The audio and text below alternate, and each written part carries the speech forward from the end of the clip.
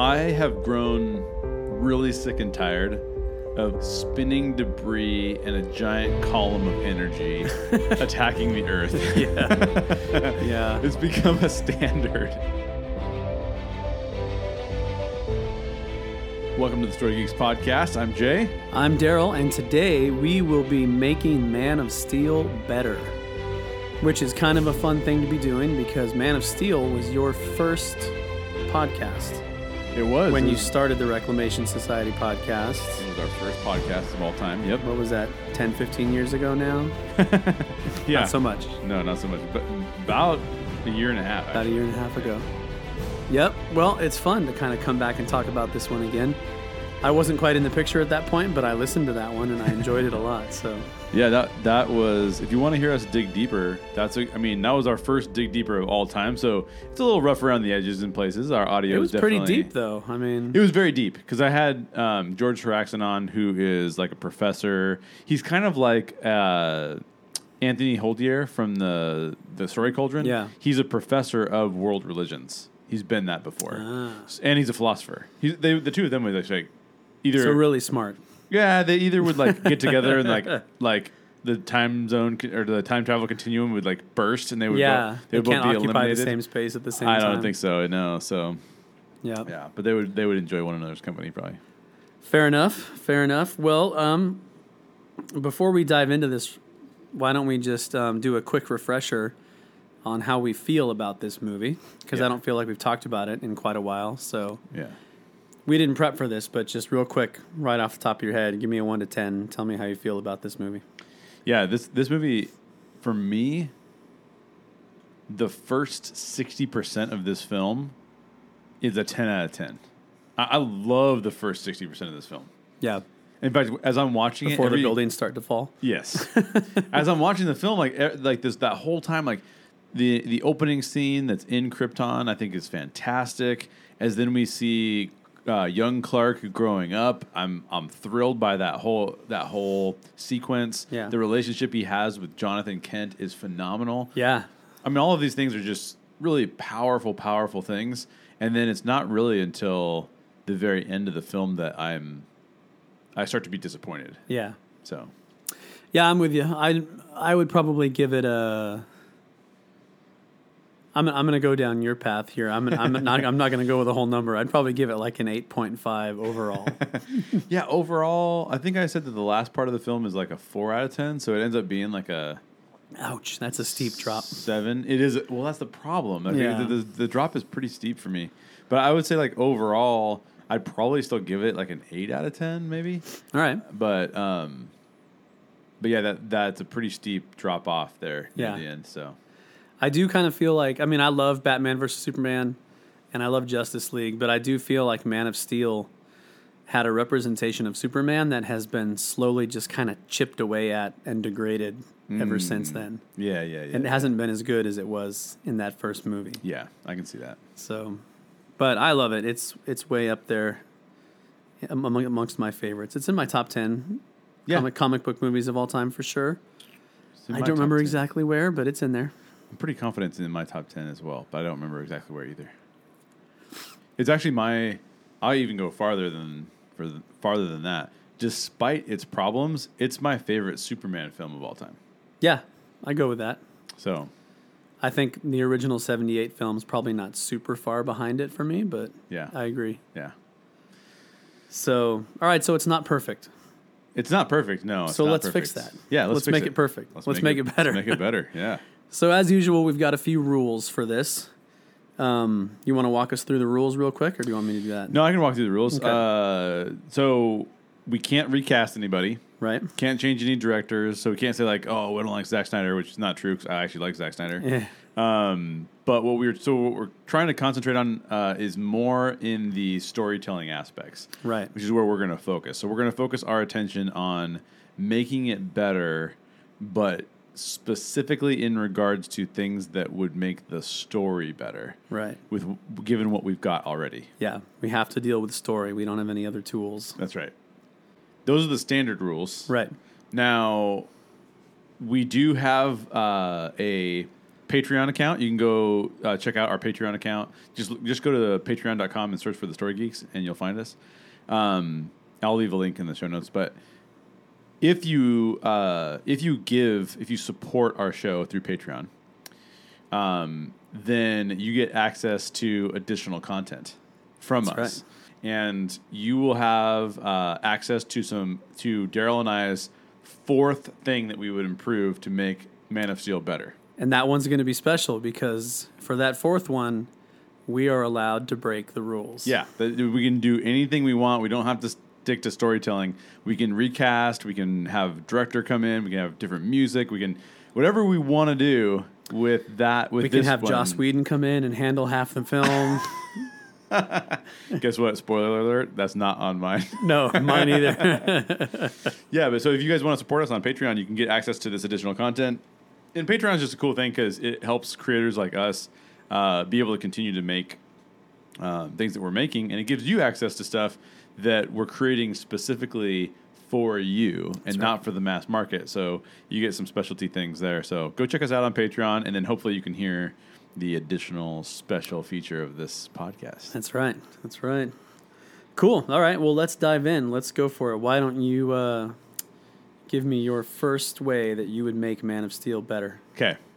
I have grown really sick and tired of all these films that have spinning debris and a giant column of energy attacking the Earth. Yeah. Yeah. It's become a standard. I think a good half of the DC films have it so far. I know, and I can't stand it. I mean, it was fine once, but why do we need to do every single film that way? So my first one is to remove the terraforming aspect altogether from the film. Okay. For context, I really like Zod. I think Michael Shannon is actually a fantastic Zod.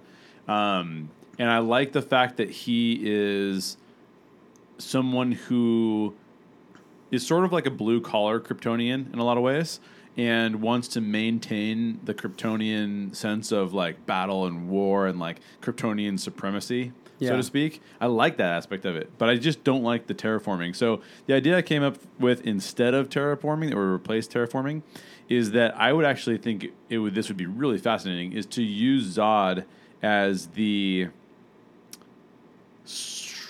how do I want to put this? The antithesis of Superman in terms of Superman doesn't like the fact that people think that he's comparable to God. And I think that Zod should just take on that persona entirely. So what I would love to see is instead of the terraforming, that Zod comes to rule the Earth, not to re-terraform it, not to change it, but he comes to rule Earth as the god of Earth.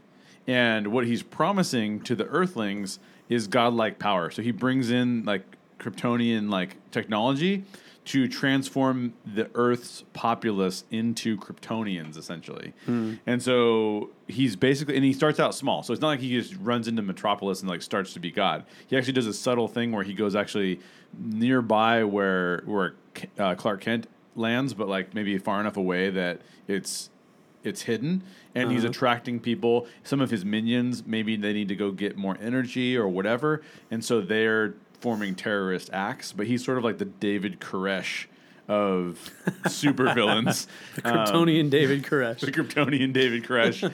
And so then when Superman discovers that that's the case, I also think there's a really great through line here, because now we give, in Batman v Superman, now we give Batman a chance to really see what it looks like if a Kryptonian with this much power was to become godlike. Yeah.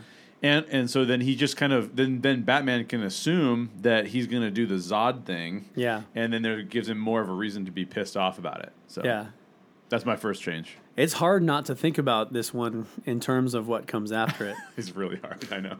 I think my choice is I sort of steered away from that concept. So my first one actually would sort of negate Batman versus Superman a little bit. So let's just call this an alternate reality version of the movie. But I would tone down the destruction. Yeah. There is so much destruction. I feel like, I think I read something a while after that movie came out where somebody actually tried to estimate the amount of damage and the loss of life. And it was something like $70 billion and like over 100,000 people dead. Like it was ridiculous. Right. It was insane.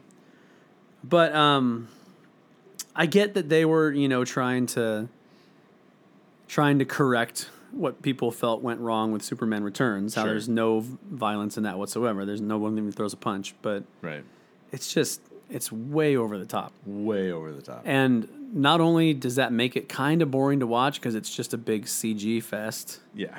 It takes away from the story because at the end of that, you have the scene where Superman kills Zod. Yes.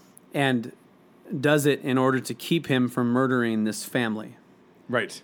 So, which is, I get what they're doing there. That's impactful. Sure. But it's just not as impactful after you've just seen the two of them destroy the entire freaking city. Exactly. And kill who knows how many people in the process. Exactly. So what I would do instead is the majority of their battle, I'm okay with the small town battle that takes place between Superman and Zod. Yeah, I'm too. That's fine. Is that in Smallville? Flora? Yeah. Flora? Feora. Yeah. It is in Smallville, yeah. And Non and Zod. Okay, I'm okay with that one. IHOP, they go right through the IHOP. But the big climactic battle between Superman and Zod, let's have most of that take place away from the city. Yes. Have it take place over the ocean or in a field somewhere. I don't know, whatever. Yeah. Someplace else where there's not so much collateral loss of life. Yeah. And have Zod's endgame be, like at this point, there's the terraforming thing going on. He knows he's not going to turn Clark. So at this point, he just wants to kill people. Yeah. And he's trying to get to Metropolis to do it. Yeah. So rather than having Superman go through all this destruction and then kill him to save this one family, I would rather have him desperately trying to keep Zod out of the city, and Zod is trying to get to the city, and then he ultimately kills him in order to keep him from getting to the city and killing a whole bunch of people. Interesting. So this is... I really like where we're going because we actually chose separate paths that I think are both really good movies. Yeah. So that's kind of cool because in mine, I have the exact same thing for my number 2. So that was your number 3. My number 2 is no God battle.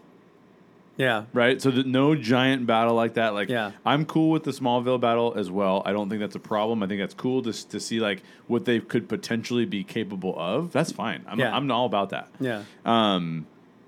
And there's some small beat moments in there because there's fewer people. There's less collateral. Yes. So they're able to save people and put more of that stuff in there. Exactly. Yeah. So I had the similar type concept in number 2 because I'm saying no God battle. And that's lowercase g, by the way, just so you know, they're gods or whatever. And so I have in alignment with he's trying to create Kryptons, right? He's trying to create Kryptonians. And he's turning them into super soldiers with Krypton technology. Superman figures this out, and he goes to battle Zod there. And he has all these human beings who are now kind of superhuman beings to a certain extent. But the technology in that area that's turning the humans to Kryptonians also limits what Zod and Superman are capable of. Yeah. So when they fight, we don't see godlike powers. We see smaller, so it's still a little Superman, more down to earth. A little bit more down to earth, and I think that's kind of cool because then we get to like increasingly see what Superman's powers could be over the course of multiple films, as opposed to him going straight into God mode. Yeah, and I think that for yours and for mine, one of the coolest things would be to see Zod utilize, because in my scenario and in your scenario, they're not in Metropolis. I think it'd be cool to see Zod take Jonathan and Martha captive, and he's gonna kill them, and that's what makes Superman kill Zod. Sure. Because then there's more tension for us, and there's slightly more guilt on Superman's part. Because he wasn't just saving a random couple that he doesn't know. He was saving people that he loves. Yeah. And so there's a little bit more guilt associated with that as opposed to... because it's like, is this what I wanted? And I killed them over my parents being killed? I think that's kind of interesting. So So I'm in on your the same version, page. does Jonathan Kent survive the movie? Yeah, I think I would have him. I didn't have this on my top 3 things, but or I would have it be that maybe Zod does kill Jonathan Kent. I mean, I think it's more powerful actually for Jonathan. So maybe it's just Martha, because Yeah. I think the way that Jonathan dies in this film is actually pretty powerful. Well, as we know, Martha is all we need to change the entire course of a movie. So Yeah, exactly. it does the trick. Then Batman can show up just in the Exactly. middle of this like Smallville field. And be like, why is your name? Why is your name? Why is that happening? And why do you want to kill me? Exactly. Those are Batman impersonations for the day. Yeah, it's beautiful. Okay, so that's your number 2? That's my number 2, yeah. All right. Mine is, this might sound harsh. I want less Jor-El. Oh, okay. So, and here's why. All right. I feel like it's a little cloudy. So I love the opening scene with Jor-El. I love how much history they give us about Kryptonian. That opening scene's great. Krypton. And I love that there is some representation of him on the ship Yes. for Clark. Yes. But I don't necessarily like how that representation is an AI who he can interact with and then actually steps in and like helps them when they're on the other Kryptonian ship with Zod and stuff like that. Yeah. I feel like that's muddying the waters a little bit. Yeah. So for me, I would rather just have it be some sort of recording that was left behind by Jor-El for Yeah. Clark that lays a whole bunch of stuff out for him, but in the end is really just a recording. Similar to what we get in Superman the movie from Marlon Brando. Right. I can get behind that for sure. I do think it would be fun if there was some sort of artificial intelligence, because I do think the scene with Lois, where the artificial intelligence Jor-El is leading her through the things like now duck in here, now do that. I think that part's cool, but I agree with you. Like, it doesn't make sense because like literally it's an AI pretending to be his father. And we know it's not his father. Yeah. And there's just It's that's very kinda confusing. It's a little creepy, actually. Yeah. Yeah. And it's like they couldn't make a choice. It's like, well, we kind of want more Jor-El, but Right. you know, and I think it's more impactful if We don't want Russell Crowe to yell at someone on set. yeah. I just think it's more impactful if Jor-El truly is dead and gone and there's no new Yeah. experiences to be had Yep. with Jor-El. Because I think it's stronger if he is truly a relic of Clark's past. Exactly. And I also think that the same could actually apply for Jonathan Kent, because we've seen him appear and talk to Superman, right?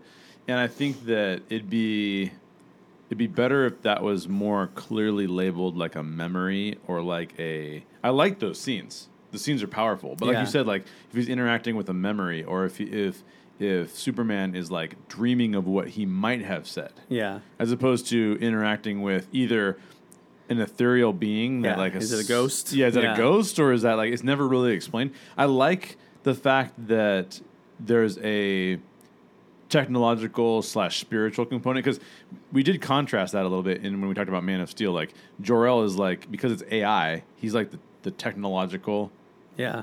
thing, and then like Jonathan, since you know if Clark ever interacts with Jonathan, which is mostly I think in Batman v Superman, but if he ever does interact with him, it is kind of like a ghost or something. Yeah. But so I do like those aspects of saying like this could be more of like a spiritual thing, and this could be more of like a tech thing, but we can do that with recordings and memories as opposed to like weird concepts that are never really explained.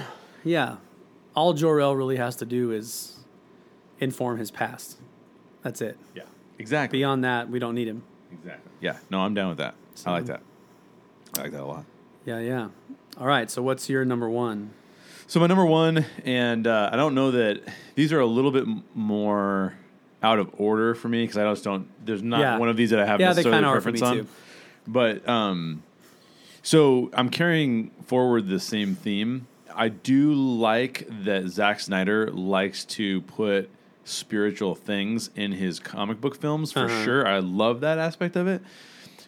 But what I would prefer to see is, again, taking this Zod character and making him want to be like a god, I think would be more interesting. Like, if he truly was the Kryptonian David Koresh.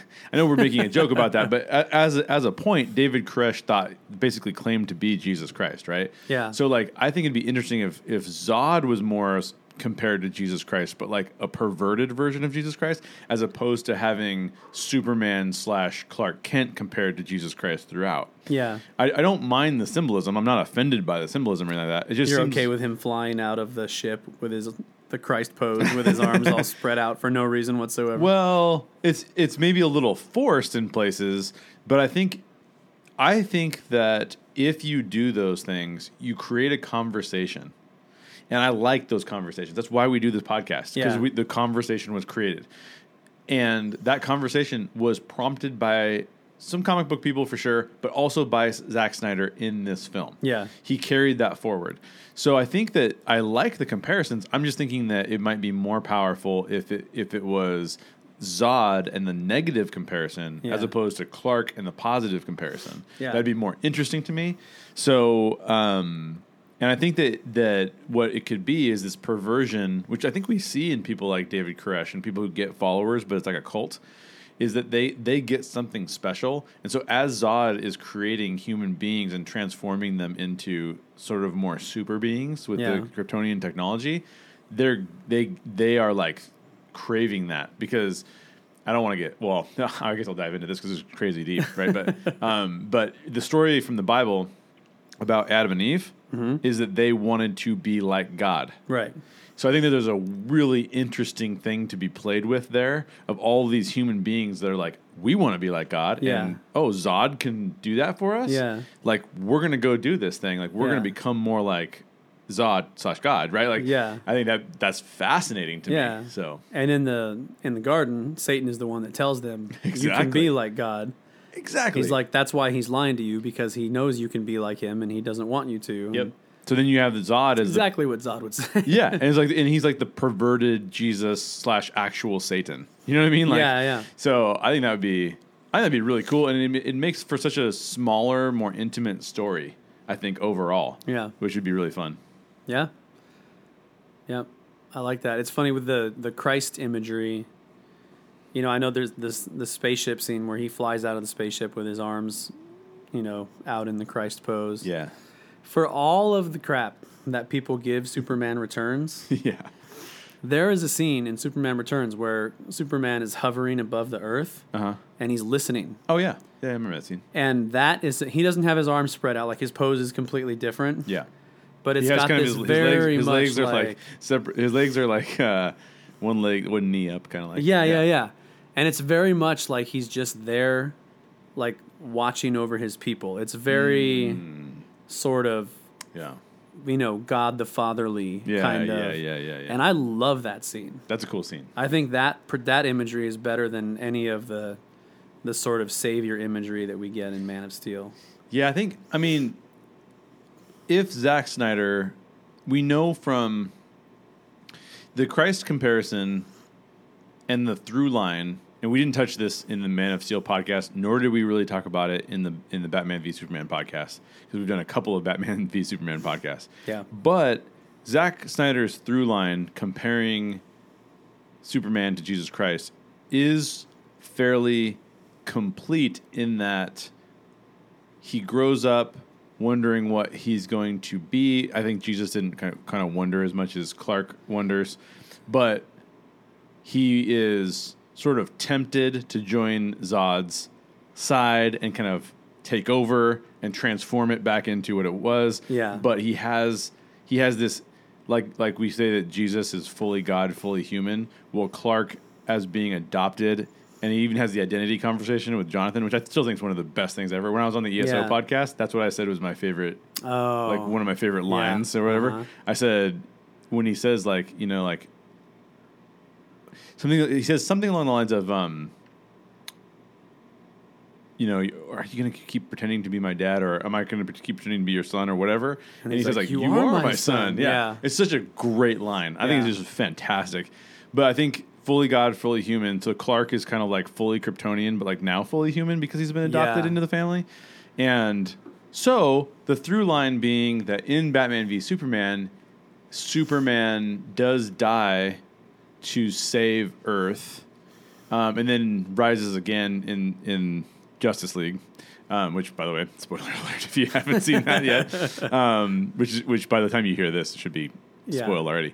But I do think that there is a through line that's consistent with that, but it got pretty dicey because with some of the cuts that were made that were then turned into the Ultimate Edition, and then eventually with Joss Whedon taking over in Justice League, a lot of that through line just vanished. Yeah. Yeah, and I get all the Christ comparisons and stuff like that, and it's certainly, I mean, it is definitely a route you can go to add some relatability to Superman and, kind of bring it to a point where people can emotionally embrace it a little bit more. Yes. But it always bugs me from one major glaring deal-breaking perspective. Yeah. In that the absolute most important aspect of Christ is not represented in Superman, and that's choice. Yes. Christ chose to sacrifice himself. Yeah. Superman didn't choose this. He got rocketed off of his planet, and it was destroyed. I don't think he would have chosen that. Just to go save people on this other random planet that he's never heard of. Right. So, and I know people aren't really trying to say that Superman is Christ, but anytime I see that imagery and stuff, I'm like, that's just like, that is foundational to me, that is, without it being a choice, it doesn't have the impact. Yeah. It's not. Well, another thing I'd point out, just along those exact same lines, which is why I think the Christ comparison is, I would prefer that they actually compared Superman to the Messiah and the Jewish concept of the Messiah. Yeah. Because I feel like the difference with Christ, who of course we believe is the Messiah. Yeah. The difference is that the message of Christ is that we cannot achieve salvation on our own. We cannot be worthy, but Christ was worthy for us and became submissive and died for our sins to redeem us. Yeah. So he did save us, but he didn't save us in the concept of saying like, I'm going to come and rule on earth for a better earth for you now. Yeah. And I think that's what we get with Superman. And that's that was the traditional version of the Messiah, is that would be a ruling on earth. Yeah. And it would be a just king on earth, right? Well, we got a just king, but it was for our souls. Yeah. And I think the comparison doesn't work real well because it assumes that, like we talked about this, I mentioned the story Cauldron already. I was on there talking about Indiana Jones recently, and the concept of the Holy Grail is a complete perversion of the gospel, because the concept of the Holy Grail is if you're worthy enough, you will get everlasting life on earth. On earth, yeah. Right? Yeah. And it's like, well, first of all, the only way I'm worthy is because of Jesus Christ. Yeah. I can't achieve salvation on my own. But because of him, I shouldn't have to be worthy. Exactly. Because of him, I shouldn't have to be worthy. His sacrifice inspires me to strive for worthiness, but it's not a condition. Exactly. Yeah. And on top of that, my everlasting life is not on earth. Right. Right. So I think that Goodness. Yeah, exactly. Yeah. Thank goodness. Exactly. So I think drawing the conclusion that Superman and Christ are similar is an incomplete comparison no matter what you do. Yeah. So I think that's why I say like comparing him to Zod, but like perverting it is almost more interesting to me. Yeah, because you don't have to poke holes in it. Exactly. Yeah. Exactly. Totally. Yeah. Yeah, I like it. Okay, well, my number one, or my last one anyway. So last time I said we need less Jor-El. Yeah. This time I'm going to say we need more Jonathan. Ooh, okay. So I'm going the other route. So I want this clear delineation between Jor-El is Superman's past. Okay. And Jonathan informs Superman's future. Ah. So he will still die. Okay. Because I In think the same there's... yeah, although I might not have him save a dog. It might be more like a child or something like that, you know? Yeah. That's always been a little bit of a rub for me. I love I get that his true sacrifice was not for the dog. It Right. was for Clark because Yes. he was saving him from exposing himself. Yes. So Which sounds really which bad. sounds bad. I mean, exposing that he is Kryptonian. Right. He was helping him maintain his life. Whatever. I guess I can't come back from that one. But but it's a dog, you know? Yeah. It's like I get that he wants to keep Clark from revealing his powers and stuff like that. Yes. But I don't know that a dog was so important that he should have rushed in to save the dog. Right. I feel like it would have been more impactful if it was like a kid. Yeah, totally. Or something. Especially like someone else's kid. You know what I mean? Like, Yeah. It was, I think the connection with the dog was it was their dog. But I mean, like, Yeah. it'd be more interesting if it was someone else's kid. Yeah, and then that informs what Superman ultimately becomes. Right, Like he risks himself to save people that he doesn't know. Yeah, absolutely. But before that happens, before Jonathan Kent dies, I want to see more interaction between him and Clark, and even interaction with Clark in a more adult stage. Oh, okay. So he could still die even at roughly the same point in the movie that he does Sure. as far as runtime goes, but advance things a little bit so that we get to see him informing adult Clark, maybe even a little bit after Clark has gone to Metropolis or something like that. Because then I think most other Superman stories where Jonathan Kent dies, he dies a little later on. Yeah. So, I like that. and the reason for that is I just want to see more of that relationship. Like Kevin Costner was the big surprise in this movie for Yeah. me. I don't like him typically, and I loved him in Yeah. this movie. It's one of my favorite roles in any movie. Like Yeah. it was just so good, and such this strong sense of legacy and what he pushes Clark to become. Right.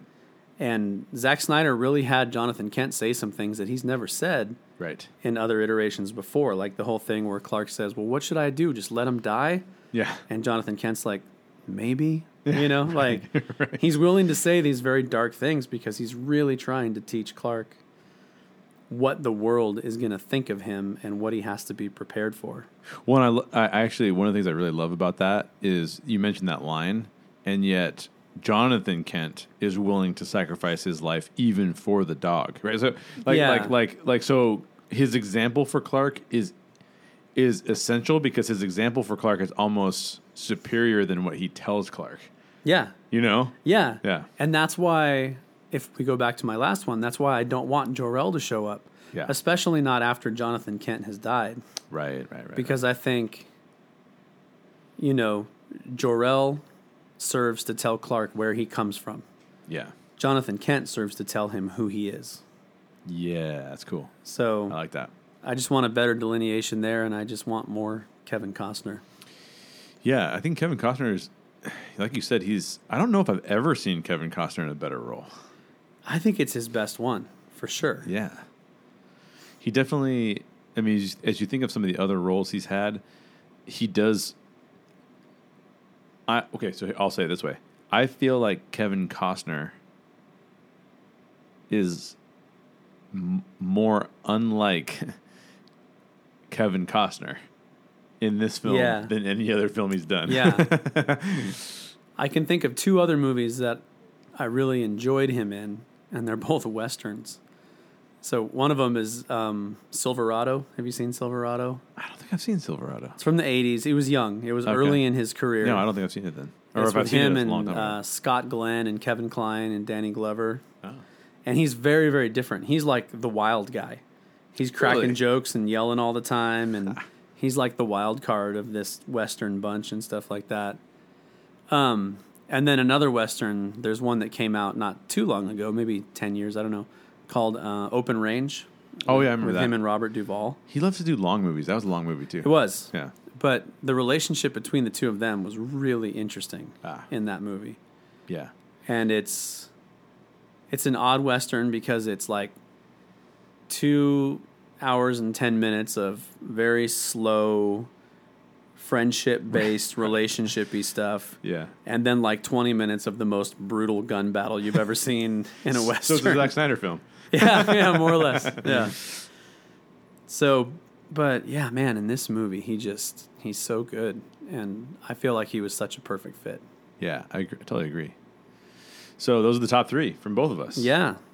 I think so the things I liked about this particular podcast is that we have very different films if we change the way we change the things. Yeah. But they're both films that I actually really want to see.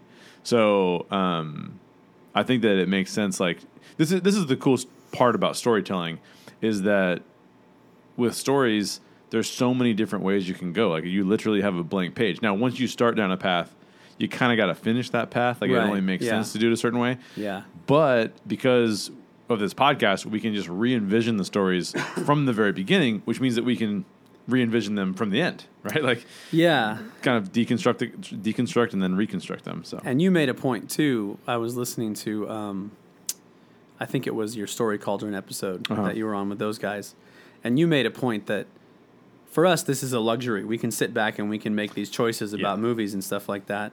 But when you're in the thick of it, actually making the movie, sometimes things just don't go the way you expect them to go, and you got to make the best of it. Man, not at all.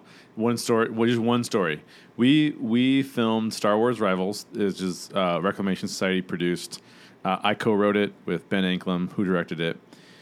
We shot that thing in one day, which is crazy. In fact, Ben likes to tell anybody who's in the industry, like, "Oh, we shot this in one day," because it's an achievement. It's like a big achievement, yeah. And there was this one part of the story. For the most part, if you watch it and you think that there's any problems with it, I would be like, well, those problems were probably in the script because it just so happens that we shot it pretty well to the script. So if it had problems, it was because of the script. But one case in point to what you're saying is you can't control certain things. There's this one prop that is kind of pivotal to the film because the lead character is carrying a satchel. And in that satchel, there's a part of the film where we use that satchel for her to pull out a lightsaber. Mm-hmm. Well, the way that you film things is always, or not always, but generally speaking, is out of order. Yeah. So we filmed the scene with her using the satchel, and then filmed the scene that was supposed to come before that, where we were supposed to. It was foreshadowing the fact. Which this is kind of a little bit spoils the film, but it was foreshadowing the fact that she had another lightsaber. Okay, and so what happened was we were filming. It's near the end of the day. Everybody's super tired. Nobody wants to we all want to finish up, and we had left the satchel in the middle of a field somewhere. None of us ever found the satchel. We don't know what happened to it. But the satchel was supposed to be sitting on the table, and then she was supposed to reach her hand towards it there's something else in there, it being the second lightsaber. Yeah.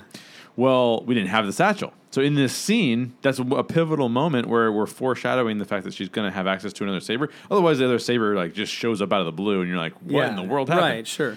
So I'm watching the scene, and I'm like, I don't know if I should interrupt this or not, but I feel like I should say something about this. And of course, the crew is just trying to get it done, trying to get finished, whatever. Yeah. So I go, I think we need to put her reaching for the saber and put the saber underneath a little mat or something.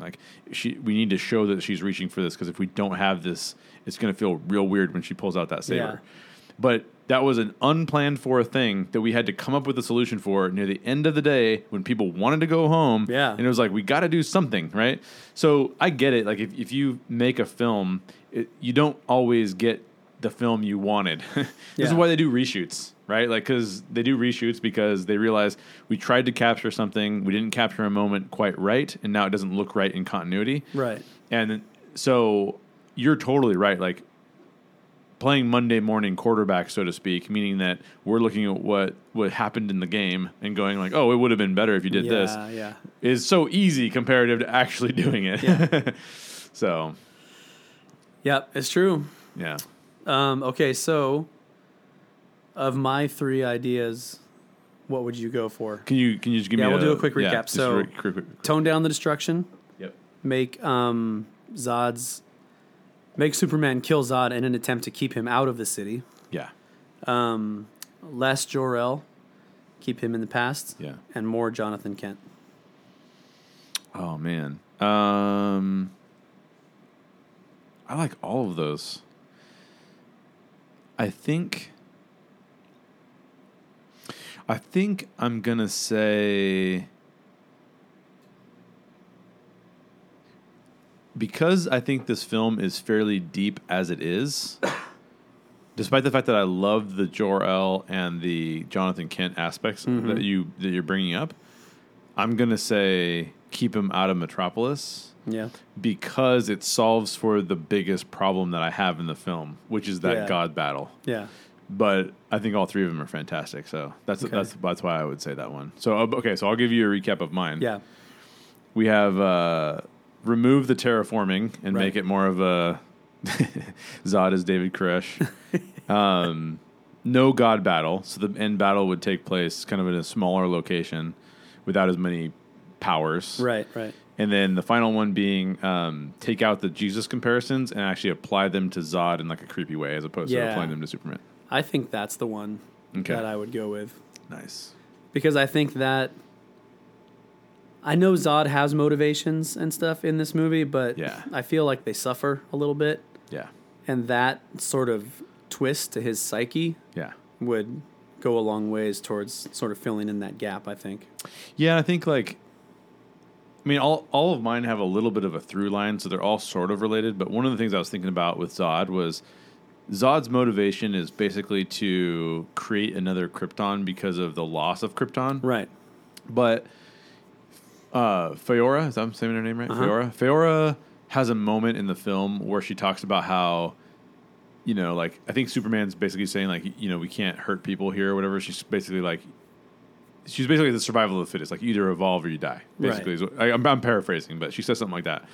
And I think that that's a really random thing for a character to say unless it associates with what Zod is doing motivationally. Yeah. So if Zod is saying motivationally, we're going to create another Krypton here by evolving humans, then Faora's message to Superman is now oh yeah, I see what you're doing. You're taking humans and evolving them to be not what they are. And then Superman's sitting here going, but the humans I know and the humans that I've been around, a lot of them are awesome and I don't want them to evolve. Right. So I think it gives them more of a philosophical worldview that's more consistent. In fact, I think I'll save that for my spoiler thing. But yeah, no, I think that'd be cool.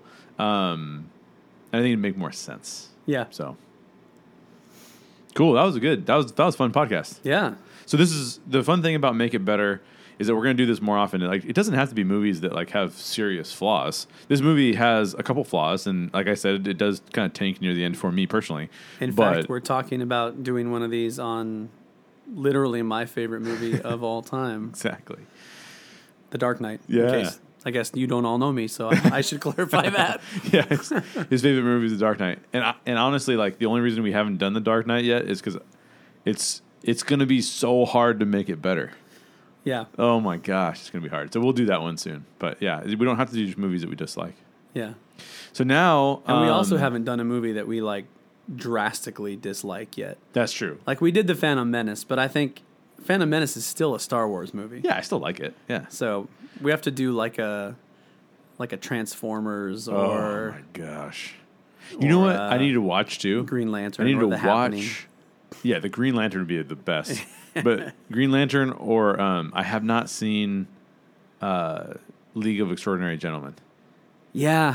Oh man, that one is that's a bummer of a movie because it should be so great. Well, and it's just not. That's the only reason I haven't seen it because it actually really interests me and the whole concept interests me. Yeah. But everyone is so negative about it that I'm like, okay, fine. I guess I won't watch it then. But I want to see it again. So maybe we should do a Make It Better one.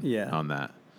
But now what we're gonna do is, if you're listening to this on any of your normal podcast feeds or whatever, it's probably we're not videotaping this one, so you've got to be listening to it that way. We are going to break, but we are also going to give our fourth Make It Better with no rules. No rules. We have no rules. Our fourth Make It Better, but in order to get access to that, you're going to need to be a Patreon supporter. Patreon.com. So we'll leave links in the show notes. Make sure you check that out. It's all you have to do is give a really minimal amount to get access to this stuff. So it's really easy to get access to it, and we'd love for you to join the conversation. So we'll let you guys do that, and then hopefully you do that, and you'll hear the rest of this podcast. And if not, we will see you on the next podcast. Sounds good to me.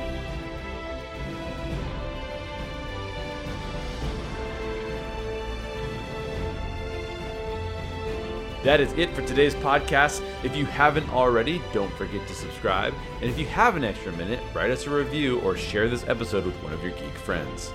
All right, fellow geeks, as always, question everything in your favorite stories and always seek the truth.